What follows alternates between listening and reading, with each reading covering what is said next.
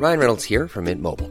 With the price of just about everything going up during inflation, we thought we'd bring our prices down. So to help us, we brought in a reverse auctioneer, which is apparently a thing. Mint Mobile Unlimited Premium Wireless. How to get 30, 30, bit to get 30, bit to get 20, 20, 20, bit to get 20, 20, bit to get 15, 15, 15, 15, just $15 a month?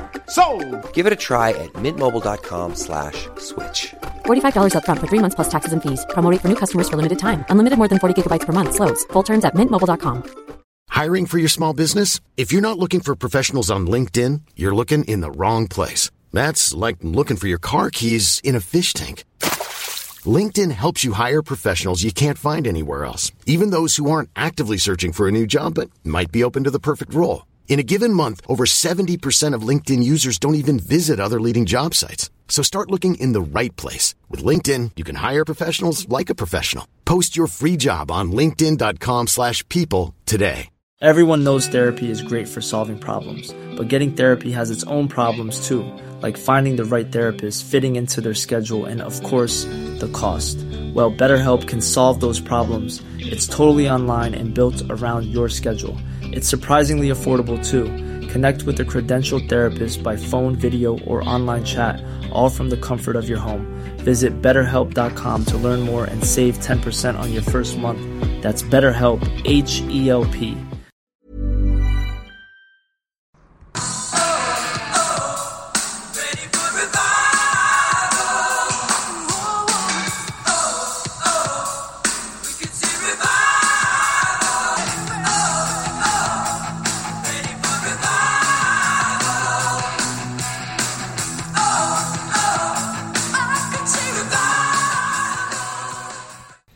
Hello, and welcome to your favourite time of the week and mine, Leaving Hillsong.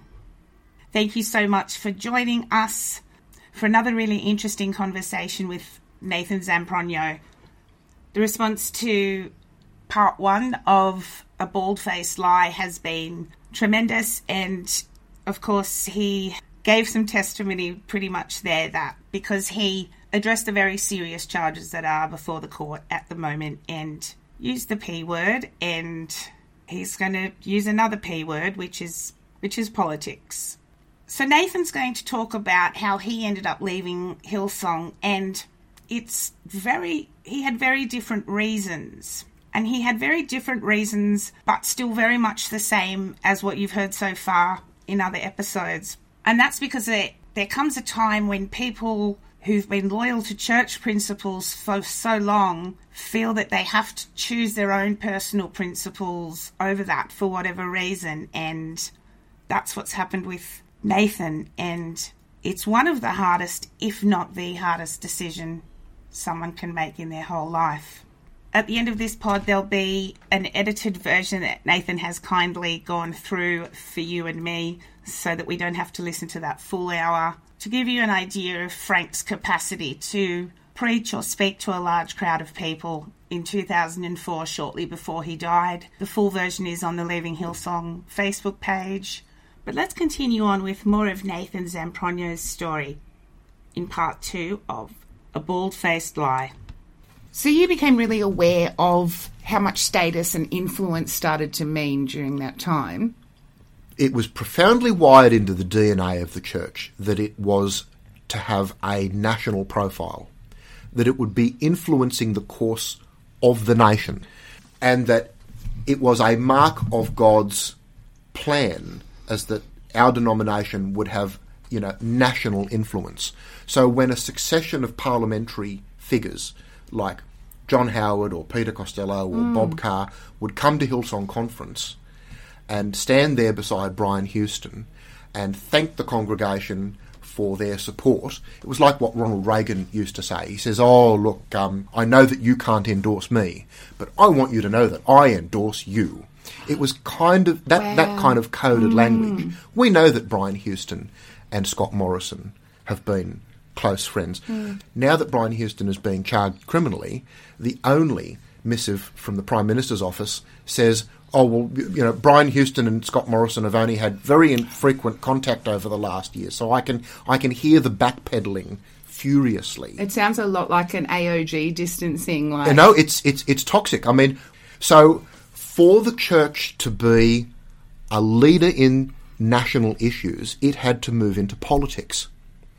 And Andrew Evans, who was a significant Assemblies of God figure in South Australia, had started this political party called Family First. They'd had some success in South Australia in electing people to state parliament. And then in around 2004, it became a national thing.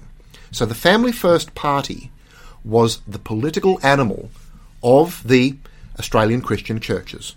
And it had the imprimatur of Brian and Hillsong and the movement at a national level. And it was the political party of the Australian Christian churches. Now, they would be terribly cranky to hear somebody assert that, because they always tried to deny it. But, you know, name me Christian figures in other denominations that were pioneering this or were standing as candidates in this. There was a woman who stood as the lead Senate candidate in New South Wales for Family First in the 2004 federal election. She was the wife of the state president of the Australian Christian churches. Yeah, okay. And then induced 10 other people from our congregation to stand as cardboard cutout candidates in lower house seats at that federal election. People who had no political ambition and who certainly didn't live in the electorates that they were standing as candidates for. And apparently there were 140 different lower house candidates standing for Family First, none of whom came within a bull's roar of ever being able to be elected, but it was leverage. Because if you had those lower house candidates standing around the country, you might be able to engineer a preference deal to get your Senate candidate over the line. And let me tell you, in Victoria, that worked. Steve Fielding, the only federal parliamentarian to be elected under the Family First banner, stood for one very ignoble term and then went to a very well-deserved obscurity. In New South Wales, this particular woman got 0.6% of the vote, which was less than the legalised marijuana party. But you need to know that Family First had the strong backing of Hillsong. And in 2004, when Brian Houston was on the front page of the Sydney Morning Herald and the Australian, telling people that there was no organisational or financial connection to the Family First Party, under the table, the financial development arm of the Australian Christian churches, whose board members were largely Hillsong appointees, were offering several $100,000 worth of money, either as a loan or as a gift, to the Family First Party to prosecute their 2004 election campaign. So, where would that money have come from? This was money that the Australian Christian churches had put into a financial development arm so that pastors could get low-interest loans to build, buildings, or that they could get a low-interest mortgage on their manse, or that they could get a, taxation concession car or something like that. It was a church development fund, and that money was offered. I don't know whether it was taken up, but it was certainly offered from the Assemblies of God, or the ACC, to the Family First Party. And when I read that in the paper, I knew that Brian wasn't telling the truth. The degree of leverage that was applied to congregations around the country was extraordinary, and we've got proof of this. I mean, imagine you're sewn in and you're a good congregant at an Australian Christian church's church, but you might hold a different political stripe. In fact, you might have been entitled to believe that you could vote for the Liberal Party or the Labor Party, and that wasn't ever taken as a poor reflection on your commitment to the vision of that church or your obedience to your church leaders. Suddenly Family First comes along and your congregation are being told that this is the Christian candidate and that you really ought to vote for this candidate and you should support this Christian candidate's campaign. And if you didn't, it reflected poorly on your teachability or on how devoted you were to the vision of that church. And there was audio of a minister down at an ACC church in Devonport, Tasmania, who told his congregation that if they didn't vote for the Family First candidate, is that they would become an anger magnet for God. Can we insert that? Of course. You have no choices anymore because you belong to God. God owns you completely. You have no more rights. And so that vote that you get isn't a vote that's given to you by the government. It's not given to you by democracy. It's given to you by God to serve God with. I don't want you to be attracting God's anger in a couple of weeks' time by electing people without consulting Him. Suddenly, a party has sprung up. It's the Family First Party. And Wayne, is standing for the Family First Party, and well done, Wayne. Congratulations. Tomorrow night is the Meet the Candidates Forum. This year we're having it right here in this church. You just come back here tomorrow night and we put bums on seats and we freak out the candidates. That's basically that's the game plan. Then as a church leader, I can go to them and I can say, remember those 500 people that showed up on that night? Well, I represent them and this is what they want. They don't want late-term abortion. They don't want the morning after pill. They don't want homosexual marriage. They don't want homosexuals adopting little children who deserve a better chance in life. They don't want that. And if you don't cross the floor, or if you don't stand up for this and do something about it, you'll be gone in the next election. Friends, the commission that God gave to Adam, the command, he said, go forth and multiply and have dominion. God's purpose was for his people to have dominion. This is our purpose. This is what God has ordained for us. He's called us to influence, to dominion, to having authority, to having power. So there you are. To be told that the Christian church should have dominion, that it should have power and authority. So this word dominion floats around a lot, and it also actually, when it relates to climate change and stuff as well. Well, what's dominion? Christian dominionism, boiled down, is a belief that if you really believe that you're enacting God's will has to be enacted in every facet of our society's life. We should have Christian legislators, that those laws should reflect Christian mores or principles. It's like prosperity doctrine. If God's mark of approval on your life is that you become wealthy, then God's approval on your nation is that your legislators are largely Christian. And never mind that we live in a secular, pluralistic society where people are free to have any religious choice that they want, or no religion at all, and that it's a strength of our society that we are so cosmopolitan, that our government is secular, and that governments are separate from the church for a good reason,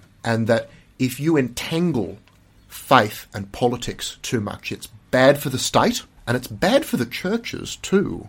And to keep them at arm's length is good for the health of both. Well, that's what we're supposed to be living. Yeah. So Family First failed. And then eventually... Failed in Parliament. They failed in Parliament. The party was dissolved in 2017, and it was absorbed into the Australian Conservatives, which was another pseudo-Christian right-wing party founded by Cory Bernardi, an ex-Liberal. And then the Australian Conservatives was dissolved in June 2019 and no longer exists. I mean, I don't begrudge the presence of Christians in our legislatures. I've worked in the offices of a number of parliamentarians who were practicing Christians, but they didn't wear it on their sleeve. And it wasn't the raison d'etre of their movement into politics. It was something that enriched and ennobled their deliberative role, whereas Family First seemed hell-bent on getting Christians into Parliament so that they could vote against same-sex marriage, or vote against abortion, or vote against euthanasia. And when those views are at odds with not only the broader society, but even the opinions of a majority of Christians. I mean, I can refer to statistics that show that not only is the majority of people in Australia in favour of others having autonomy over their end-of-life decisions, if they've suffered from a fatal illness and they're on their last legs and they want some dignity in their last days, they deserve to have autonomy over the decisions that prevail. These people would be perfectly happy to take that autonomy away. Yeah. And not only as a majority of Australians believe that, but a majority of Christians believe that. And yet it's always curious to me that our church leaders are prepared to assert that they speak for a majority of Australians and stand against that in the same way that they stood against same-sex marriage. And it's interesting after a couple of years to kind of return to the apocalyptic claims that were made about what introducing same-sex marriage would do to Australian society. As far as I can see, we're all still here, and it hasn't spelt the end or diminished the dignity of any heterosexual marriage. And in fact, if you're involved in a heterosexual relationship and felt threatened by a same-sex couple formalising their union, then it probably says more about you than it says about them. Yeah, it always does. I mean, that had quite an impact on you, that kind of political pressure. Well, I ended up leaving the fellowship that I'd been in since I was 15 over this issue. I felt it was an enormous betrayal of good-hearted people who had been in the church for decades, when suddenly this misadventure into politics burned a lot of those people. And I've lost count of the number of people who left angry and bitter about that betrayal, this blurring of the line between faith and politics, based on the church's broader perception that, well, you know, if we're serious about believing that we're transforming Australia into the, what was it, the great south land of the Holy Spirit, is that it's involves... a great song. It is indeed. And the thing is, you know, I've still got a lot of Jeff Bullock's songs as earworms in my head. I can still sing along to them, feel a little cringy about it now. Oh, it's fantastic. And the thing is, I've made a lay study of how people get caught up into these things and all of the psychological cues and tricks that draw people in. The fact that your average praise song has the same tempo as the human heartbeat, and that and that the lights and the effects and the appeal to the heart that gets people to open their wallets and open their hearts have very, very well understood psychological cues. And I'm loath to use the word cult, but it's certainly cult-like. I've spoken to a number of ex-Australian Christian churches pastors. One recently said, you know, I can't believe that I gave my assent to that. It wasn't a cult, but it was certainly cult-like. And the experience that I've been through caused me to join an organisation. And for a time I sat on the national committee of an organisation called KIFS, Cult, Information and Family Support. And, you know, they are an advocacy group that try to point out the predations of cults. And my role particularly is to have stronger laws against cults.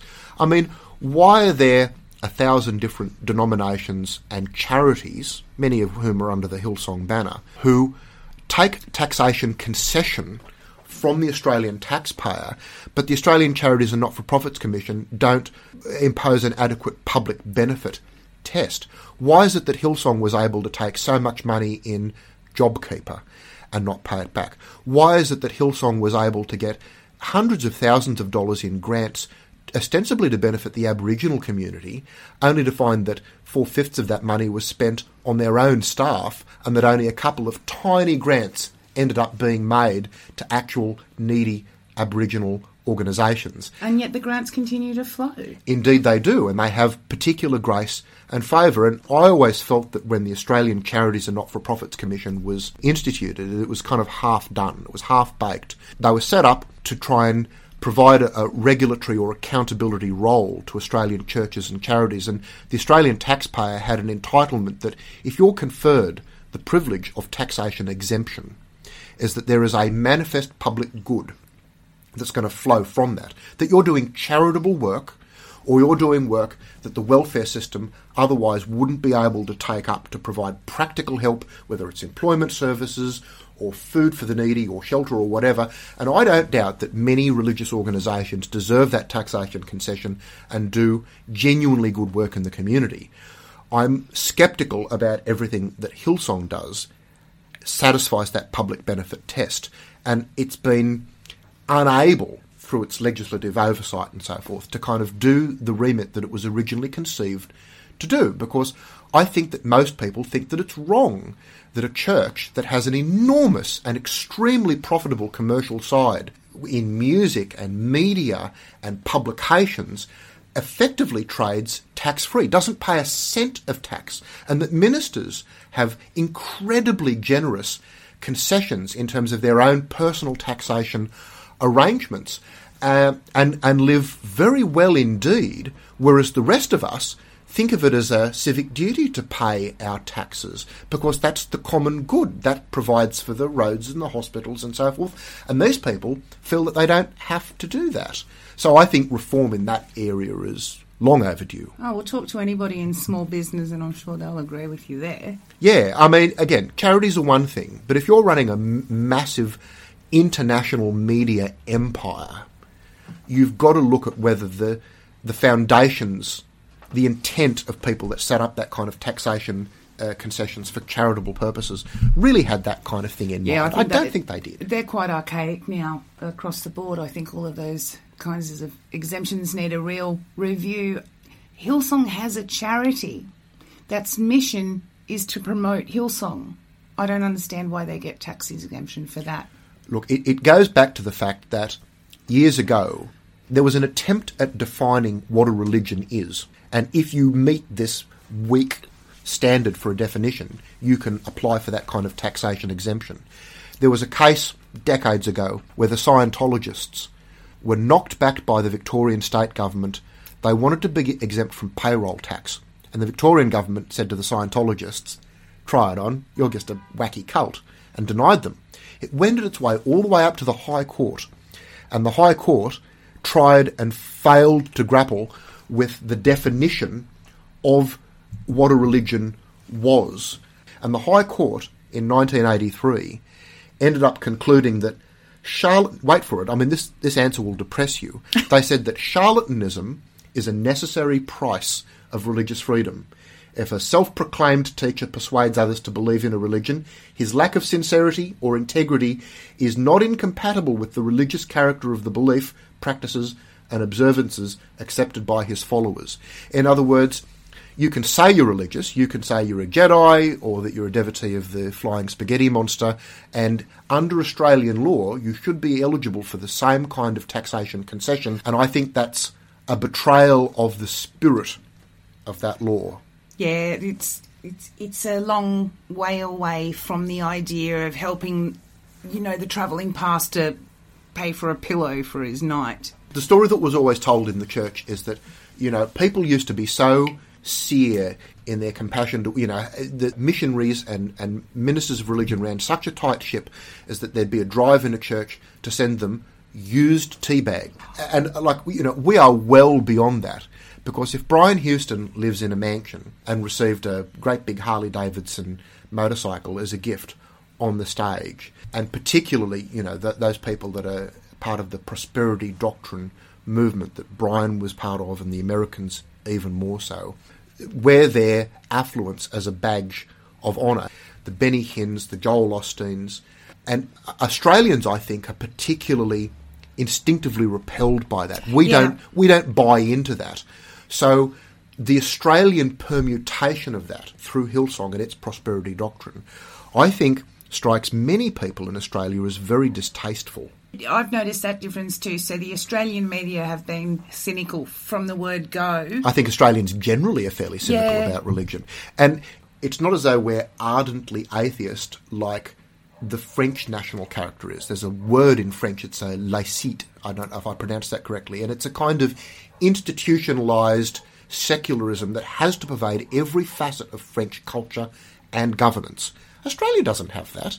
We have a clause in our national constitution that says that church and state should be separate, and it was modelled after a similar clause in the American constitution. But in every other respect, we've muddied the waters terribly. Robert Menzies opened the door to giving government money to religious schools, where now an enormous proportion of our schooling system is religiously based education now. And Marion Maddox, the researcher from Macquarie University, wrote a wonderful book called Taking God to School. And when I read that, it resonated deeply with me. Mother's Day is around the corner. Find the perfect gift for the mom in your life with a stunning piece of jewelry from Blue Nile. From timeless pearls to dazzling gemstones, Blue Nile has something she'll adore. Need it fast? Most items can ship overnight. Plus, enjoy guaranteed free shipping and returns. Don't miss our special Mother's Day deals. Save big on the season's most beautiful trends. For a limited time, get up to 50% off by going to BlueNile.com. That's BlueNile.com. I'm Sandra, and I'm just the professional your small business was looking for. But you didn't hire me because you didn't use LinkedIn Jobs. LinkedIn has professionals you can't find anywhere else, including those who aren't actively looking for a new job, but might be open to the perfect role, like me. In a given month, over 70% of LinkedIn users don't visit other leading job sites. So if you're not looking on LinkedIn, you'll miss out on great candidates, like Sandra. Start hiring professionals like a professional. Post your free job on linkedin.com/people today. Because as I said, I'd spent 20 years working in Christian private school education, and I can tell you, many of those Christian schools took their Christian mission as being of more importance than their educational mission to teach the state-mandated syllabus. And that's why you have Christian schools who will fire or fail to hire gay teachers because they've got that exemption under anti-discrimination law, even though they're in receipt of state funding to run their schools. You've got Christian schools who are secretly kind of creationists and who will poo-poo the state-mandated syllabus to teach that the Earth is millions or billions of years old, but instead teach young Earth creationism. Wow. I remember going to Christian education conferences where the speaker would say, our mission is a mission of proselytization to our school communities. And it wasn't so much about the pedagogy or teaching well. I'm sure there are very many dedicated teachers. I was one of them for many years. But, you know, the idea that your Christian mission was dominant over your educational mission just didn't ring. It's wrong. That's interesting in terms of paper covers rock and civils. So you can discriminate even though you're in receipt of funding. That's true. So there is an exemption in Australian discrimination law that says that a religiously based employer, a school or a church or a religious charity, can discriminate against an LGBT member of their student body or their staff without explaining or apologising. It is a blanket exemption they have, and it's ostensibly so that they can preserve the religious character of their organisations and ensure that the people that are in those organisations, as a teacher, for example, uphold the values of that school. But I know of plenty of teachers who didn't want to rock the boat, kept their sexuality as a deeply personal matter, and when their sexuality was exposed cruelly, were fired as a result. And they did nothing to dishonour their employers. And I think, again, in the opinion of many people in the broader community, that's offensive. Now, in Australia, at this time, there is a push for there to be a new bill introduced to Parliament that enshrines religious freedoms even more than they are currently enshrined, and to entrench the ability for religious organisations to discriminate against people. And they say that it's a shield to protect their religious belief, but really it's also a sword. And I can't see this legislation as doing any good when it's used as a sword to discriminate against people. Well, that sounds from what you're saying that if they're allowed to keep the money and do what they want, then they'll just get licensed to do anything they see fit. Yes. Is that too simple? No, that's not an oversimplification. I think that any organisation that's in receipt of state money should be required to abide by the same rules that apply to the rest of Australian society. I mean, if any other employment context, a person was drawn into the boss's office and sacked for being gay, there would be enormous recrimination. But if it happens in a Christian school, then there is no recourse.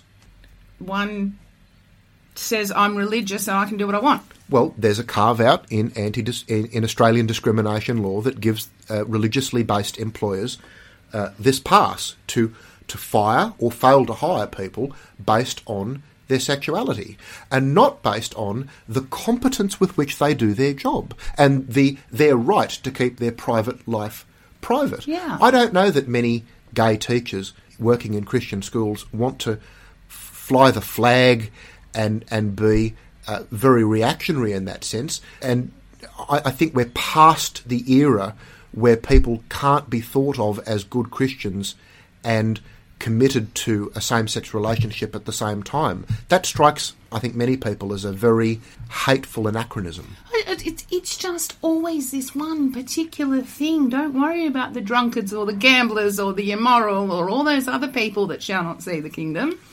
Well, I mean, you know, the kind of people that Jesus used to associate with just doesn't come up in conversation, does it? I can, hear now talking to you, obviously the principles of democracy and all that goes with it as things that you strongly believe in, and this had the impact on you that you started looking outside. Well, look, I'm involved in politics myself. I'm a local government councillor in the Hawkesbury, and I sit as the chairman of another local government organisation. And to the very limited extent that I have a public profile or that I'm a public figure, I feel a certain obligation to speak from my life experience and to speak from the things that I've seen in Hillsong churches over many, many decades, and to say, I think this isn't right. They have influence in the national debate that they're not entitled to. I think that they take taxation concession from the government that they're not entitled to. I think that they hold views that are offensive even to other Christians, let alone to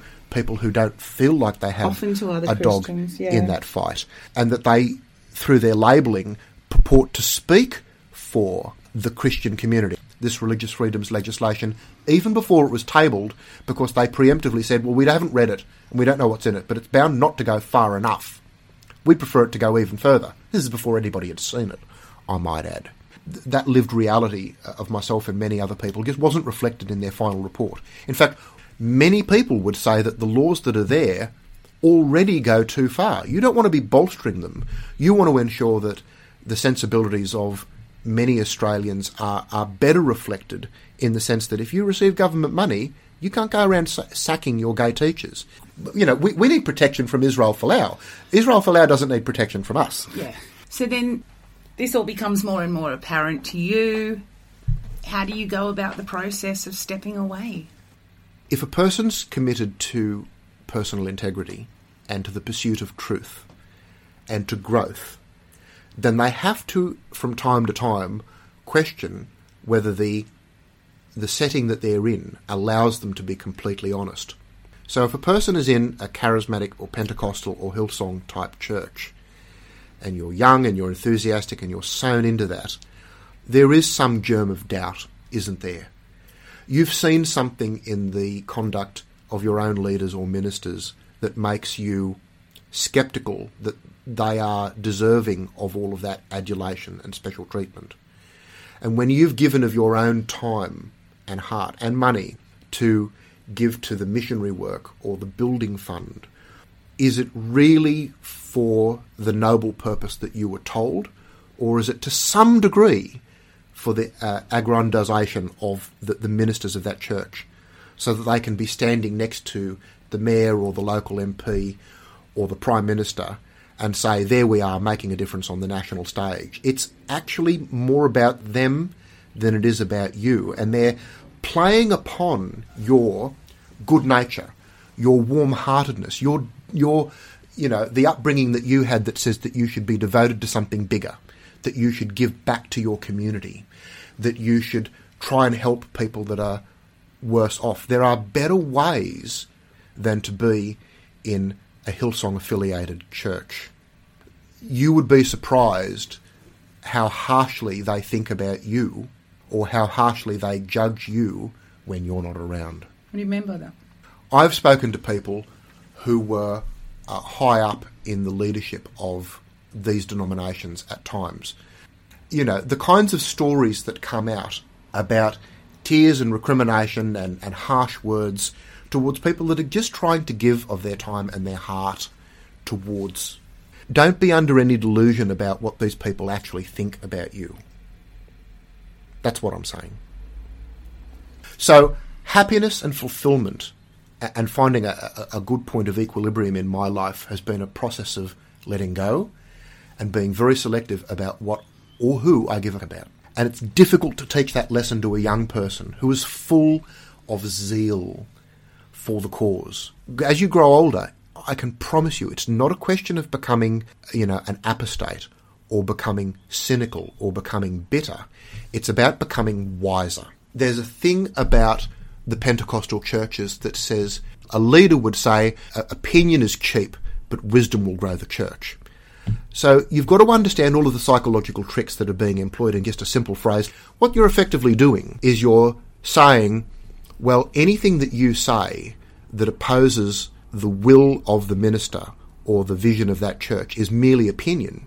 And anything that's in line with the minister's edicts is wisdom. So you're being gaslighted into suppressing your critical thinking skills and into suppressing your innate sense of questioning about what's right and wrong, and you're being told that criticism is dissent. Criticism is bad, and people often confuse conformity with unity. The church always makes this appeal for unity, But in fact, what they're talking about is conformity. And the church is all about conformity. You go to Hillsong on any given Sunday and see how all of the nice young lasses dress the same way, have their hair the same way, have their makeup the same way, have similar dentition, how all of the young men all want to be like the figure that they see up there on the stage. And again, it's the most understandable thing in the world. But as you grow a little older, what is it that Bertrand Russell used to say? He says, fools and fanatics are always so sure of themselves, but wiser men so full of doubts. That's so true. You see it everywhere. You didn't tell me how you left the church. I left it in 2004. I'd given 16 years of my life. But what I will say, the thing about leaving is this. You're never free of the yearning to believe, to return to a simpler time of your life where things were black and white, where things were easy, where you were part of a family that would accept you and embrace you with conditions, and that you were free of all of these nagging doubts about the more complex issues that life throws you, about how relationships fail and how the world is imperfect and how governments may or may not do good, and how there are many people who will assert that they have the one true faith, but they can't all be right. And when you lose that, it's like leaving Eden, and you confront a more complex world that can be more rewarding, but you feel like you've lost something. It's an amputation, and it causes a grief. Leaving your faith and leaving a fellowship causes a kind of, it is a post-traumatic stress. The trauma will revisit you when you least expect it. So recently, when these revelations about, Brian Houston being charged criminally and covering up somebody else's pedophilia, I'm triggered by that. We all are. It makes me feel anxious. It makes me grieve all over again for the fact that I once gave my adulation to these people and wanted to emulate who they were and their character. There's a wonderful cartoon. The acolyte sitting at the feet of the guru, and he says, "Look, I've come to sit at your feet because I've long respected and admired you. I regard you as a saint and a guru. I want to learn from you and understand your wisdom." And in the next panel, he says, "And as time passes, I shall begin to see through you and your weaknesses and your fallacies, and I'll grow disappointed with you for being merely human." And in the next panel, "Then I shall take advantage of what you have taught me, and I'll be strengthened by it, and I'll use it to rise above you and be embarrassed that I ever took you seriously." And in the last panel, "And using mockery, I will distance myself from you until eventually I shall forget that you ever existed." That has been my journey. What did you take away from there? Here's the thing. You don't throw the baby out with the bathwater.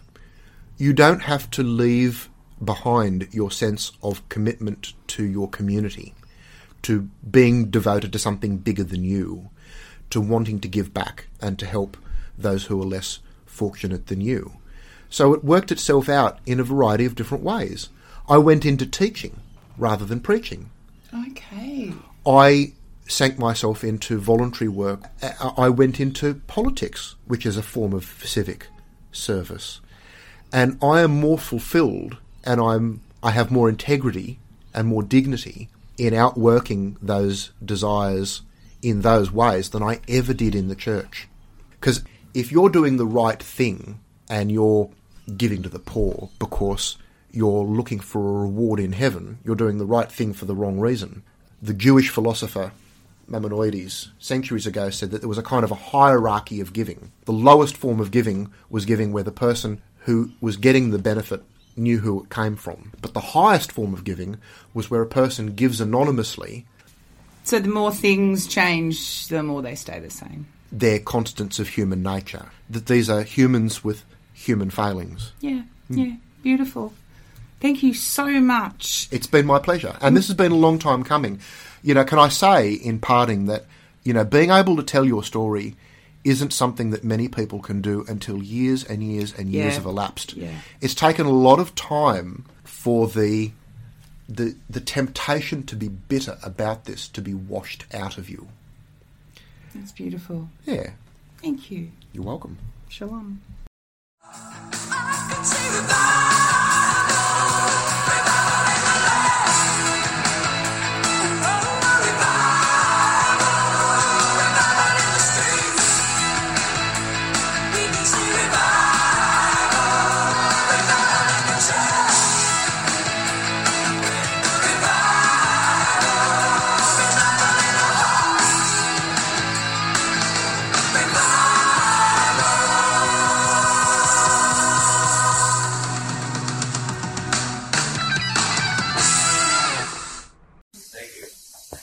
Oh, well, isn't that nice? Nice to be wanted. You know, when you get older, sometimes people don't want you anymore. They think you're too old.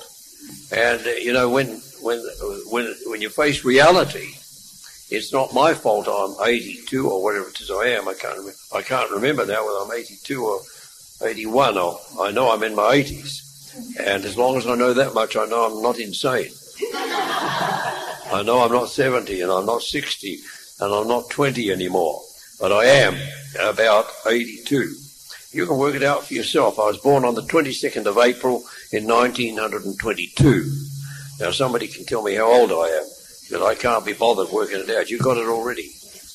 82. You're very clever. And it's lovely to be here again. This is not the first time I've been in this church. I don't know. I've been here quite a bit over the years and preached here.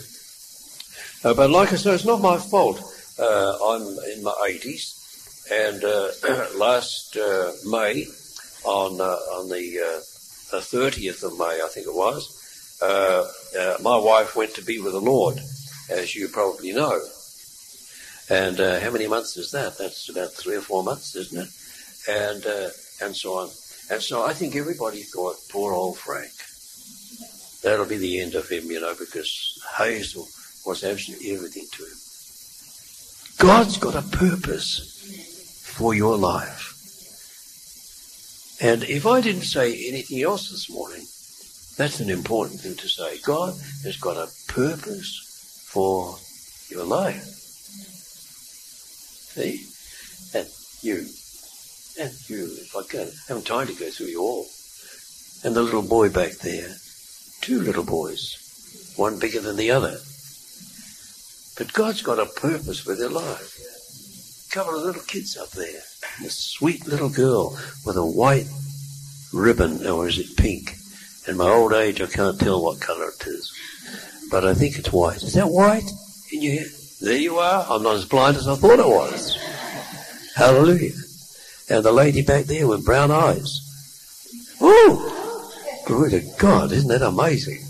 Nothing wrong with my eyes. Now they've gone pink. But how wonderful it is, isn't it? When you know Jesus, say, when I know Jesus. Now the question is, do you know him? When you know Jesus, that makes a big difference. Now people were saying, poor old Frank, Hazel's gone to be with the Lord. Now he's alone. But what they didn't realize, I wasn't alone at all. This curly-headed little young man here, sitting here, lounge. You need a lounge chair. That's not comfortable enough, is it? It's not comfortable enough. You ought to bring yourself a nice lounge chair to church. Fantastic. But what a fantastic young fellow he is. Curly hair, sort of, good-looking.